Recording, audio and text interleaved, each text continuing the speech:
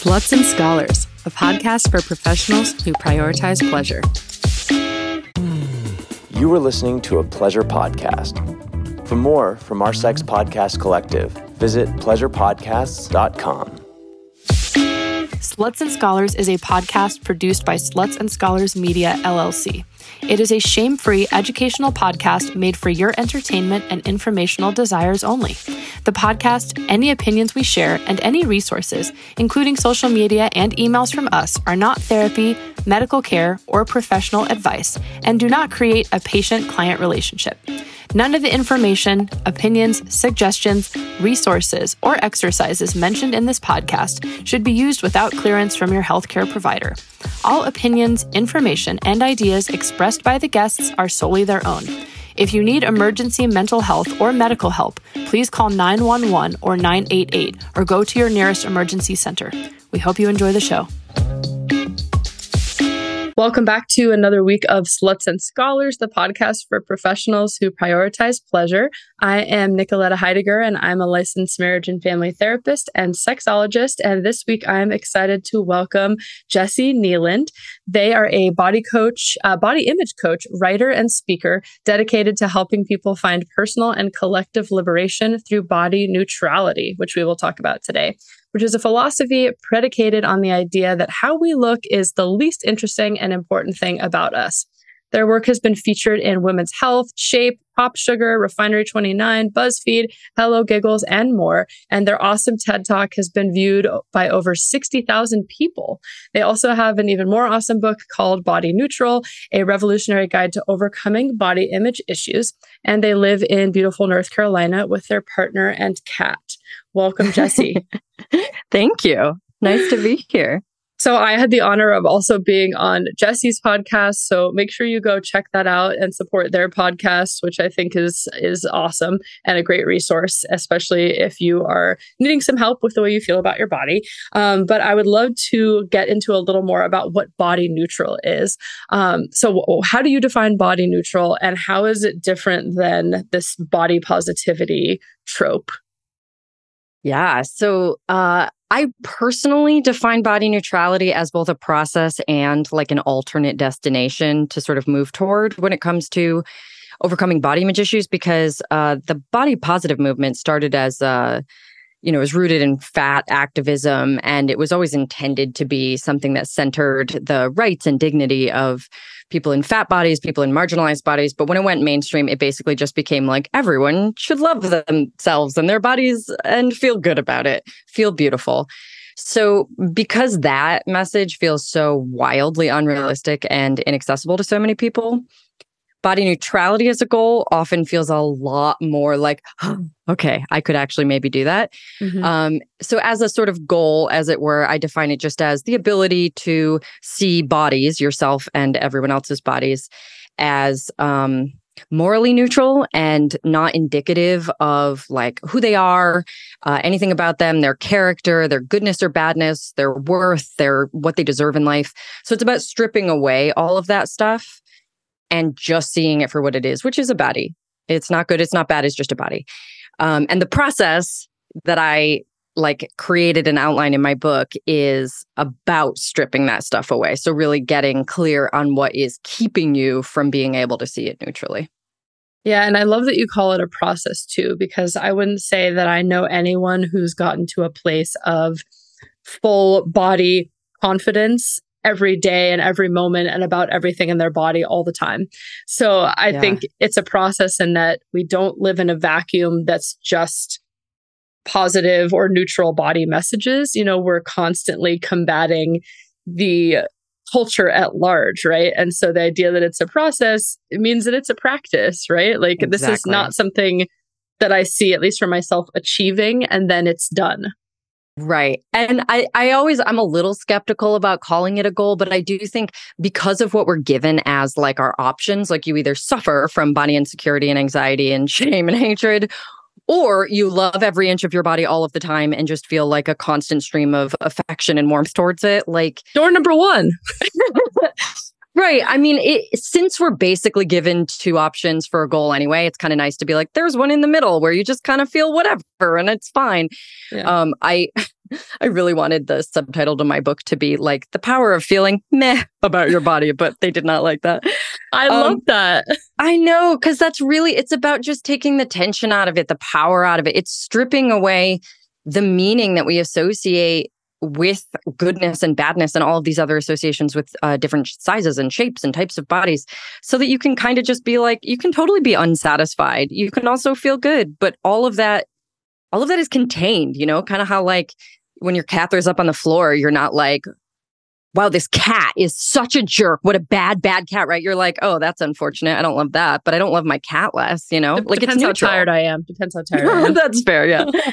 But it gives us so much space just to be like, this isn't how I prefer to look today, but that doesn't have any power over the rest of my day, Yeah.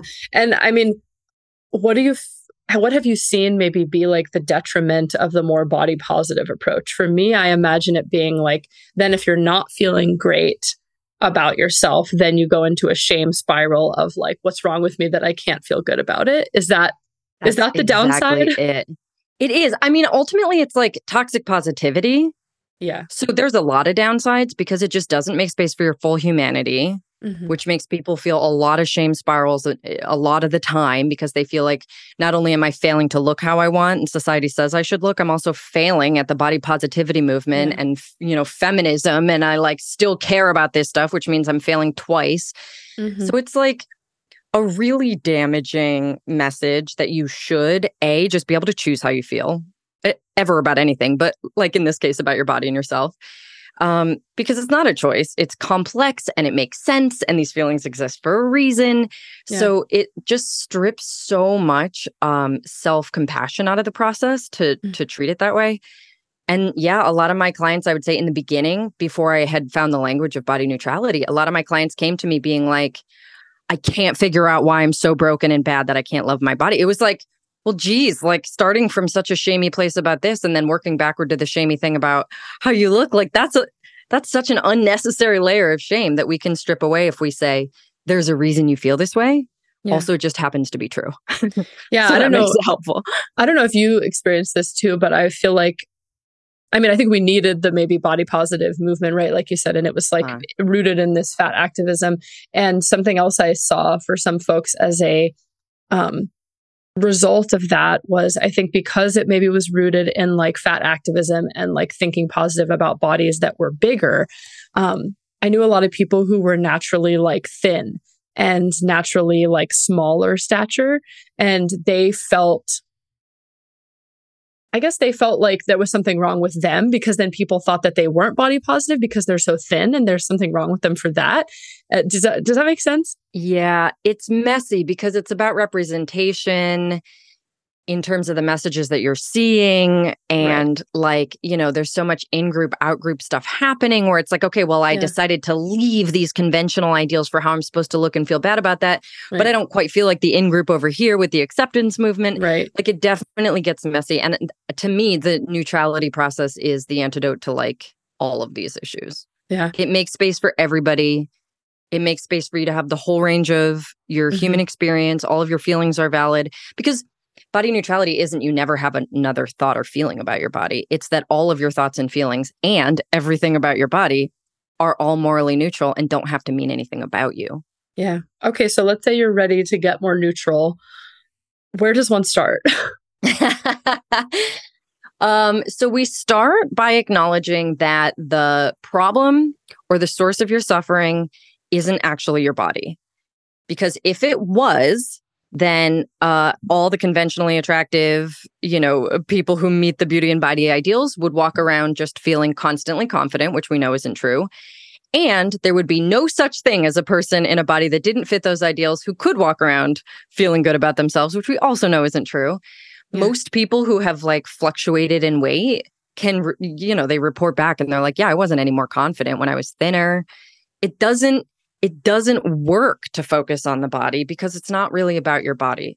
So the first step is acknowledging that and then getting curious about what it might be about and that it exists for a reason. And the only way you're going to, I say like put it out of business, if your body image issues have a purpose, the only way they ever go away really is you figure out what that purpose is, solve the problem another way, meet the need another way, heal the thing. that it's trying to protect you from, whatever it might be, so that you just don't need it. What are some of the underlying things that you've heard either from yourself or from clients of like, what is the root thing when we take away the body as the cause? Oh, there's so many. So Yeah. I created the 4 body image avatars that I outline in my book, like literally to help people place themselves on the map, because the map of why you might be struggling with body image issues So is broad. vast. Yeah, it is so many things. Because if you think about it, like you have a body every day, and generally you have to eat every day, which makes these 2 areas the absolute most convenient for distracting yourself if you need to be distracted, engaging in coping or numbing behaviors if you need to cope or numb. We have all this meaning placed on it. So if like you feel like your unmet need for belonging or acceptance or love or relationship, any of these things, it's just so damn convenient to be like, well, my body would solve that. But yeah, I mean, the avatars are a system of finding yourself on the general map. The self-objectifier avatar comes down to wanting to feel attractive. So that one can be about like finding a partner or, being wanted, sex or whatever. Yeah, it can be about that. But honestly, more often than not, it's just about wanting the status that being conventionally attractive earns you and all of the privileges that come with that, respect, kindness, safety. And then the outsider is focused on fitting in. So there's usually a search for belonging in there. Like if I looked a certain way, I would feel secure in my community relationships. I'd get to be authentic, that kind of thing. Or just avoid judgment, criticism, exclusion, all of those negative consequences. The runner is just using their body to cope, which can look a gazillion different ways. And I think the runner is probably the hardest to paint a picture where people resonate immediately with it because it's so diverse, all the different ways we use food and exercise and body behaviors to cope and manage and feel safe. And then the high achiever is focused on status. Being the best. Yeah, it's about like proving to people that you deserve good things and very much bought into the social hierarchies of like, if you're at the top of the hierarchy, you get the good things because you're worthy of them. And if you're lower down, it means you're bad and unworthy of them, which of course, this doesn't work either. Like you can get to the top of the hierarchy and nobody gives you your deepest unmet, wishes and dreams and needs don't automatically get met. But yeah, I mean, all of these things, they can take you so many different directions, but those are the big 4 for what I tend to think is like where we start digging. Yeah, I'm curious where body neutrality fits in with gender and gender dysphoria or euphoria. Well, I don't know when this podcast comes out, but I'm working on a book proposal about that exact topic. Yes. So, okay. We'll follow Jessi and stay tuned to their updates on this. I have many thoughts on that because I've been working on it. And I think it's so interesting and important. And I feel like the whole idea of like, I always say your body's not, it's the least interesting and important thing about you. And I feel like so is gender.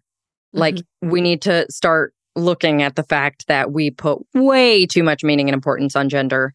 And it is keeping all of us unable to like live our biggest, most authentic lives, get our needs met, like feel fulfilled. Just so many things get screwed up with that. So, yeah. Yeah. I mean, I think for me, it comes up, I think, with clients of like, obviously, if you're in a body that doesn't feel like your body. Yeah.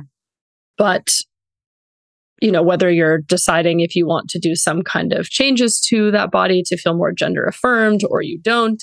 For me, it's like, how do we find, I guess, ways to be like neutral with it or feel like it can still experience like pleasure or other things, even if it's a body that you're not excited about. And that can be really hard when you want to be disembodied and dissociate from your body because it doesn't feel like a home. Totally. And I will say, I think that applying the neutral lens, like to bodies, we also have to apply it to all of ourselves. And that includes our choices and behaviors. I believe really strongly in the power of making a mindful, conscious decision about what you want to do with your body or how you present yourself. But there's a huge difference between something like getting a boob job or a facelift because you feel like I'm unworthy because my worth is based in my, desirability to men. So I have to do this in order to be loved or keep my partner from abandoning me, right? Like that is not a conscious, mindful decision. That is an obligation. It's a trap. It's mandatory, like, because it's linked to your worth at that point. But I don't see inherently, plastic surgery as not body neutral, because you can totally make a neutral decision where you say, I've examined all the facts neutrally. They include, I'd like more respect at work. I'd like, whatever these benefits of getting it might be. And I'm willing to take the costs and whatever those might be. This is a decision I'm making consciously. To me, that's neutral. It's the judgment and the meaning that when it's stripped away, you're just left with the facts and you're able to be like, yeah, I want this based on what I've examined and all the information. So there's no judgment of any decision. And that includes for gender stuff too, like whether or not you decide to transition in any particular way. There's no judgment, good or bad, or hierarchy of what you decide. Mm-hmm. But I wish for everyone to be able to decide from a place that is not like, that knee-jerk reaction of, this will solve all my problems, when in fact, I mean, sometimes it can, but when in fact, that's not always the case, or it's not it's more complex than that. Yeah. I mean, let's say as you're trying to do this like neutral, informed consent sort of decision-making analysis, but a lot of the factors are emotions based. Yeah. Where do we kind of put that in? Is it like, okay, I acknowledge that this is an emotion and I'm trying to like not judge that emotion? Or basically, is it like, okay. It's pretty straightforward. It's like, yeah, they're all valid. Let's invite them to the dinner table and have a conversation. Like, it's genuinely, I think without moral judgment, you just get to be curious. And from there, there's really no right or wrong. But I mean, emotional stuff is information. It's all valid. So you also got training as a clinical sexologist, which is great. And I know we talked about this on your podcast a bit, but just that there's such a key intersection, obviously, between how we feel in our bodies and the sex that we have, because we're usually doing sex with our bodies in some way, shape, or form. So what did you kind of see, or what were you seeing as like the intersection, and like where does sexuality and pleasure fit into this conversation? So as you kind of touched on yesterday, there's so much crossover. The reason I wanted to do the program was it just felt like relevant across so many different types of clients, issues that we were working through. A lot of it would be things like, having a client who was a self-objectifier and feeling like they'd be describing the sex they have with their partner, low libido, pelvic pain, any of these things, issues in their sex life or partnership or whatever it might be. And just realizing that, the same reason that they are anxious about their body all the time is why they also don't feel safe asking for what they want, asking their partner to slow down, even changing positions when it hurts. Like the lack of ability to advocate and, the basically the issues that arise in body image, they were all coming from the same root source of like chronic tension, chronic anxiety, feelings of unworthiness. Low or like negative body image leads to way worse sex in a lot of different ways. Yeah. And also a lot of the stuff that people struggle with in their life, in their relationships, in their career, in everything, in their self-worth are often informed by the exact same stuff that is leading to body image issues.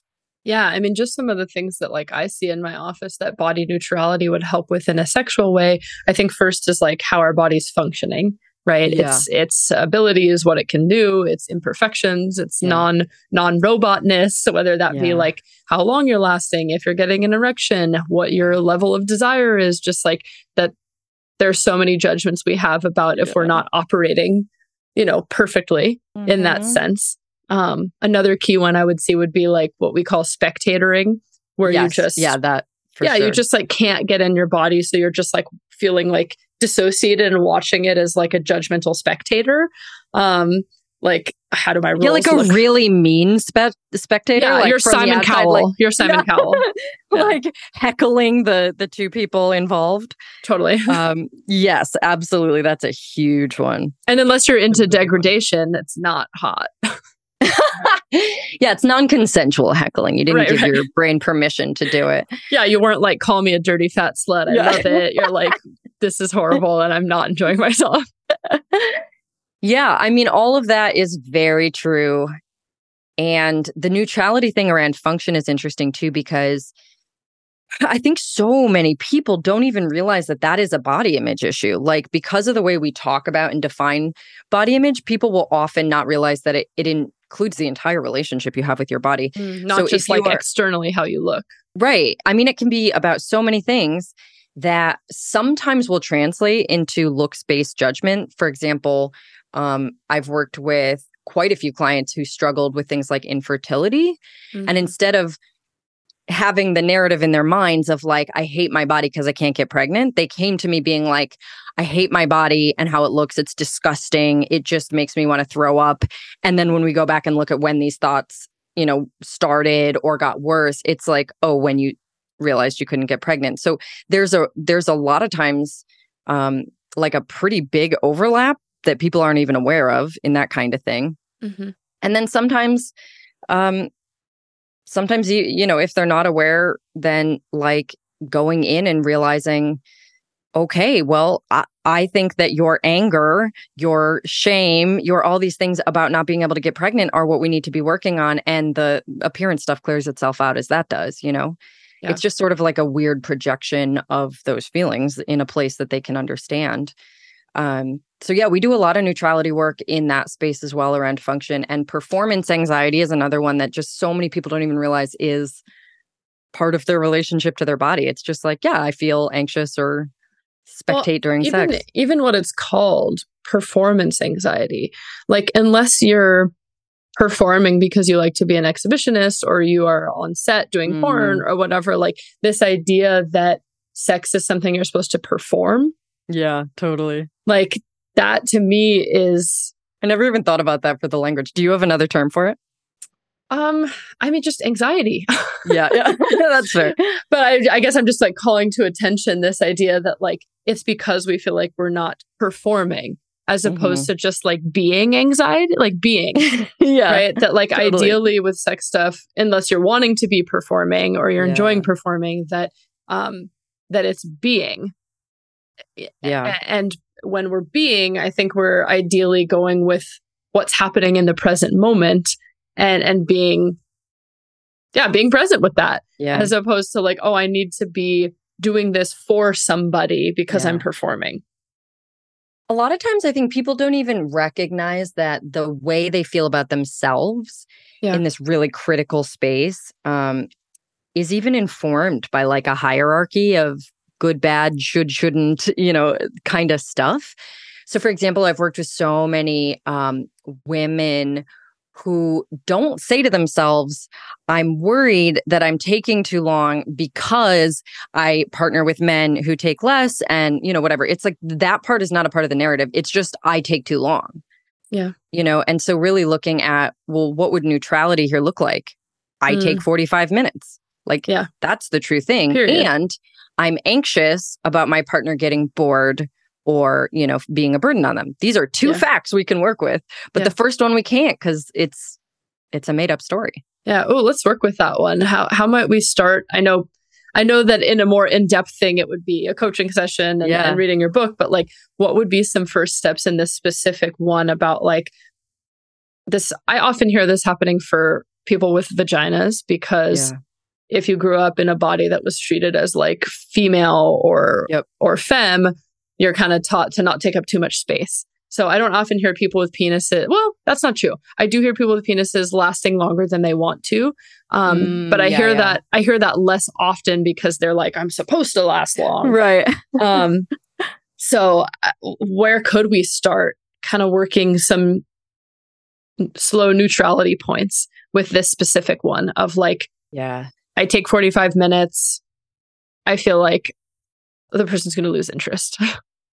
So in a case like that, and honestly, with a lot of these things, I will often start with education just because whatever is required to normalize, validate, affirm, and myth bust. Like that's usually the place to start. Yeah. Like a lot of people need 45 minutes to. You're actually not weird. Yeah. Right. But really getting that done with something that feels official and scientifically backed is always my preference, so that the person, I could say, oh, that's not weird, but they're not going to like feel that shift until they read a book or listen to a podcast or something, or take a class where all these other people are taking, a certain amount of time that, maybe they previously thought was so unusual and exclusive to them.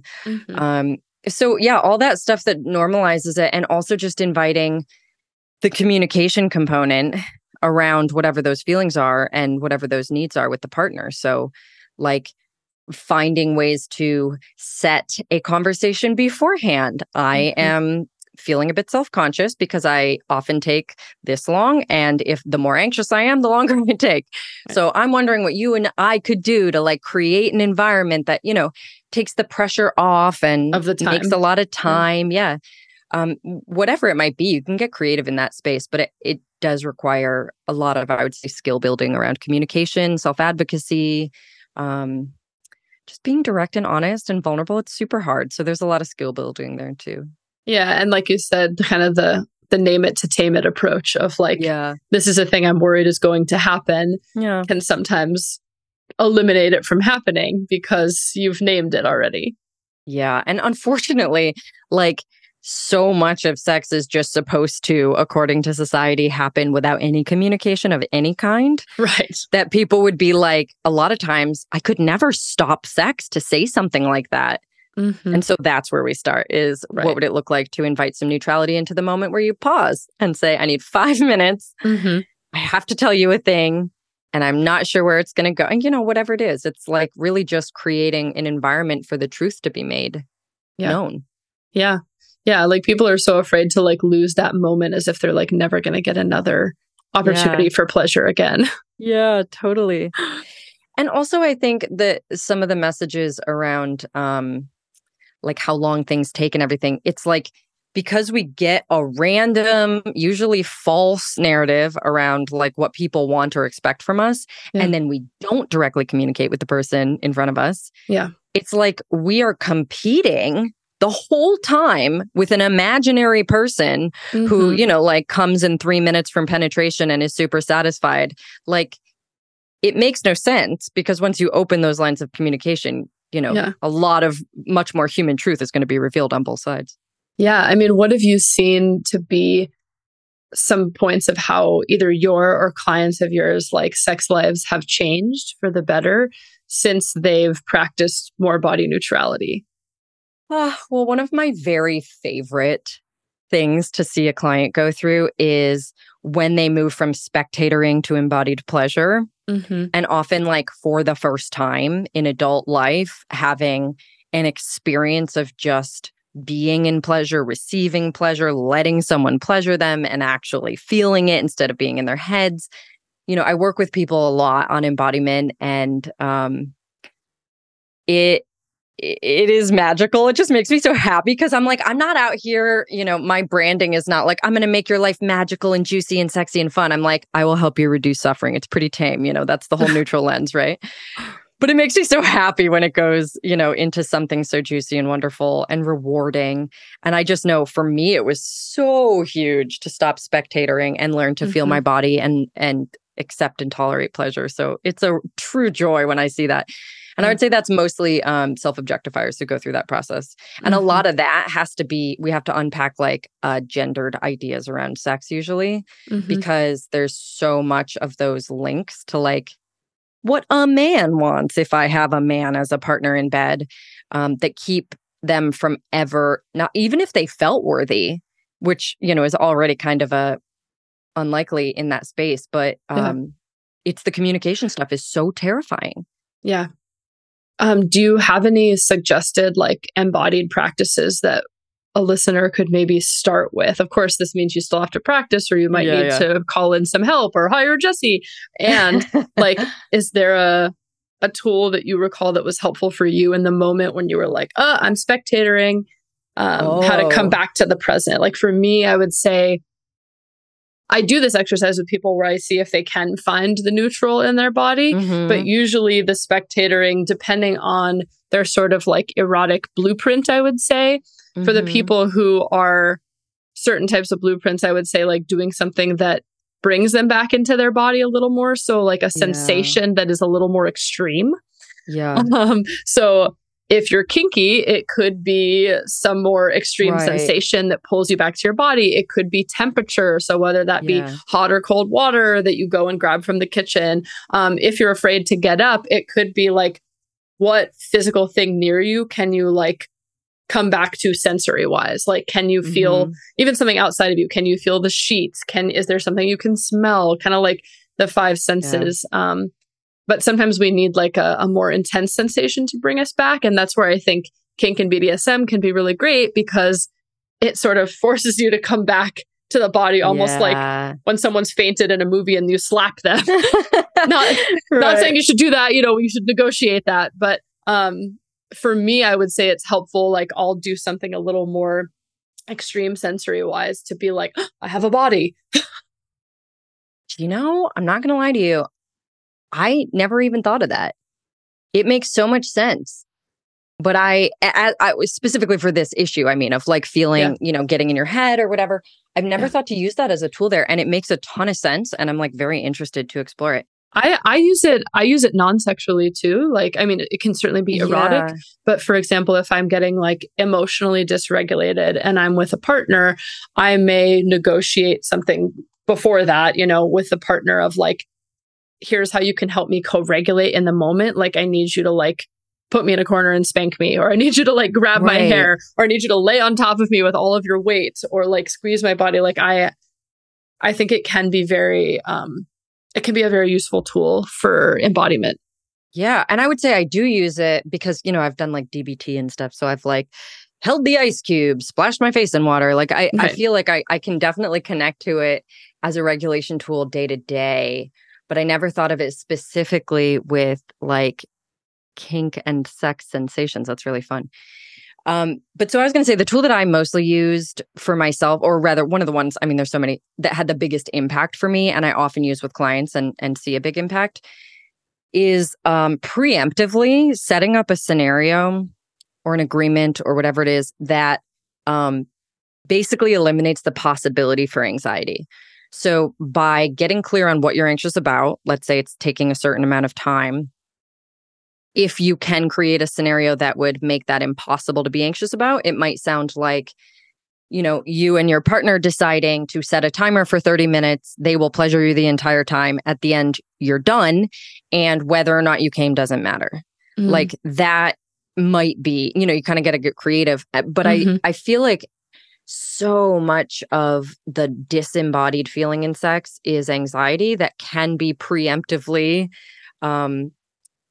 eliminated if you're creative and your partner is willing to do some strange things with like, timers or whatever it might be. And the maximum anxiety situation is going in with like just that script of what you think they might want and expect. Yeah. And that's when it's all the loudest. So creating these little containers where there's only one thing, it's fully agreed on. You can't take too long because the timer is set, or, whatever it is. Like you don't have to worry about reciprocating because you agreed each person gets a certain activity or, whatever today. It just makes it sometimes, I think, possible for people to actually be there for the first time and start laying down those neural pathways. Yeah. That's awesome. Any other ways you want to share of how you've seen it like help folks in a sexual realm? So it sounds like being able to better ask for like what you want and need, giving yourself permission to do what your body needs to experience pleasure, better communication. Are you saying just body neutrality in general, how it helps? Yeah. Oh, of course. Or like success. Man. I guess like I want to point people towards tangible, quote unquote, success stories of like, that if you practice this, you can have more of this. Right. Oh, yes.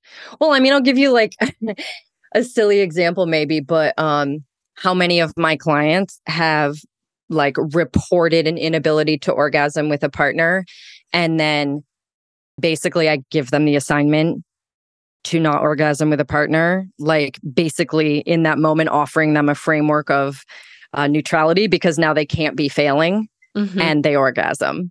Like there's so much that blocks us from the kind of sex and pleasure that we crave that is literally nothing but judgment.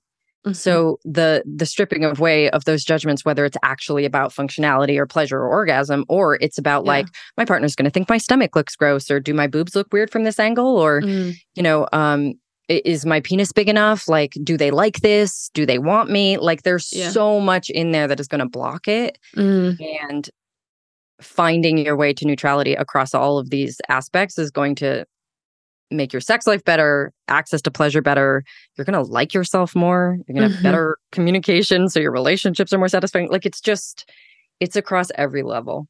Yeah. Oh, this just popped into my head. I wonder, how do we maintain neutrality or try to support someone in neutrality while also acknowledging the pain and suffering? I guess like what we were saying earlier, like I'm imagining a scenario of like making sure I'm not being like toxically neutral, like toxic positivity, where I'm like, oh, this is neutral. Your body just does this, where someone's like, it really fucking sucks that my body does this. Like, how do we sort of acknowledge it in a maybe emotional way so that we're not just being like, it's neutral. You know what I mean? So I guess when I think neutrality, I think like unlimited and unconditional permission to feel anything. To be and feel everything. Yeah. So doesn't mean you have to, neutrality doesn't mean like apathetic. Correct. Yeah. That's a huge difference. And I think a lot of times people hear it and that's where they go. But no, absolutely not. Like, we're always going to have thoughts and feelings about our body. It would be an insane request to say, feel apathy about it.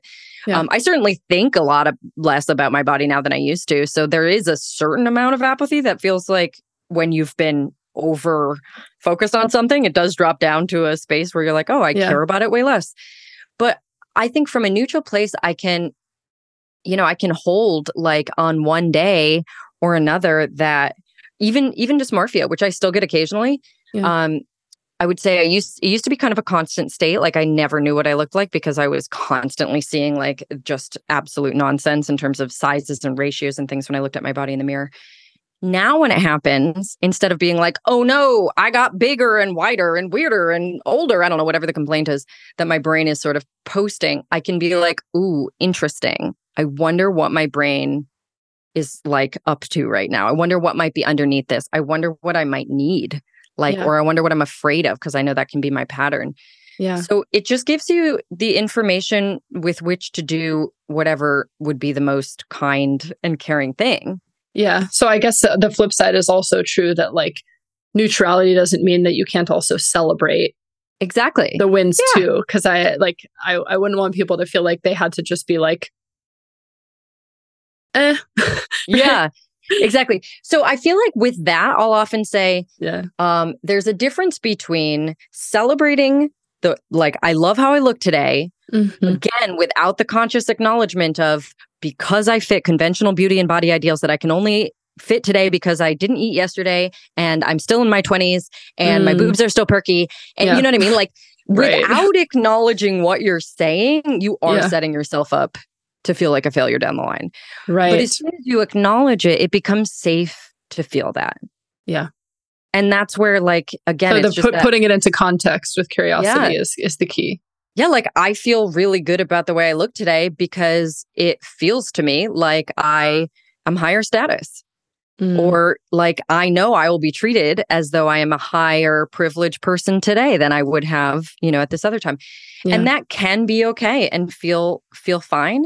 And then there's this whole other way you can feel good about your body that is actually not linked to those conventional ideals and hierarchies. And that is science fiction to someone who hasn't experienced it. So I try not to talk about it too much. It makes people feel really crazy sometimes when they're like, what are you talking about? How could you feel good about it if it didn't meet the ideals? Yeah. But I do feel like, man, there are some days where like it has nothing to do with conventional stuff. Yeah. Like, I'm noticing I gained weight or, looking, I don't know why, but I really love when I have bags under my eyes. I just think they look so cute. And like, that obviously is completely outside of whatever I was taught, right? Because I used to put concealer on and everything. I like when I look sick sometimes. I don't know. It just is like a very childish, whimsical delight in how I look at times that is just totally outside of whatever. I love that. Yeah. Oh, awesome. Well, this is just the start of the process for some people. How can folks find you, continue along this process of neutrality, get in touch, hire you, all the things? Yeah. Wait, and get ready for your new book. We'll see. So you can buy my book, Body Neutral, anywhere you buy books, ebooks, audiobooks. You can listen to my podcast. This is Not About Your Body, anywhere you get your podcast or on my YouTube channel.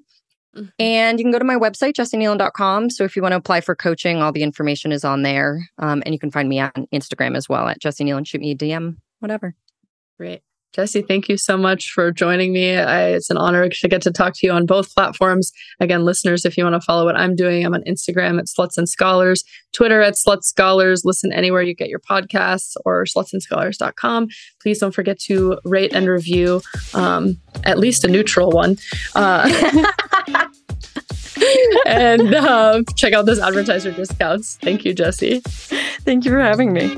Sluts and Scholars, a podcast for professionals who prioritize pleasure. Sluts and Scholars is a podcast produced by Sluts and Scholars Media, LLC. It is a shame-free educational podcast made for your entertainment and informational desires only. The podcast, any opinions we share, and any resources, including social media and emails from us, are not therapy, medical care, or professional advice, and do not create a patient-client relationship.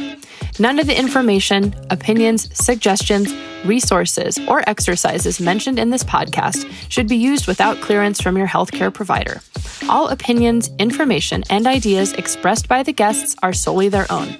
If you need emergency mental health or medical help, please call 911 or 988 or go to your nearest emergency center. We hope you enjoy the show.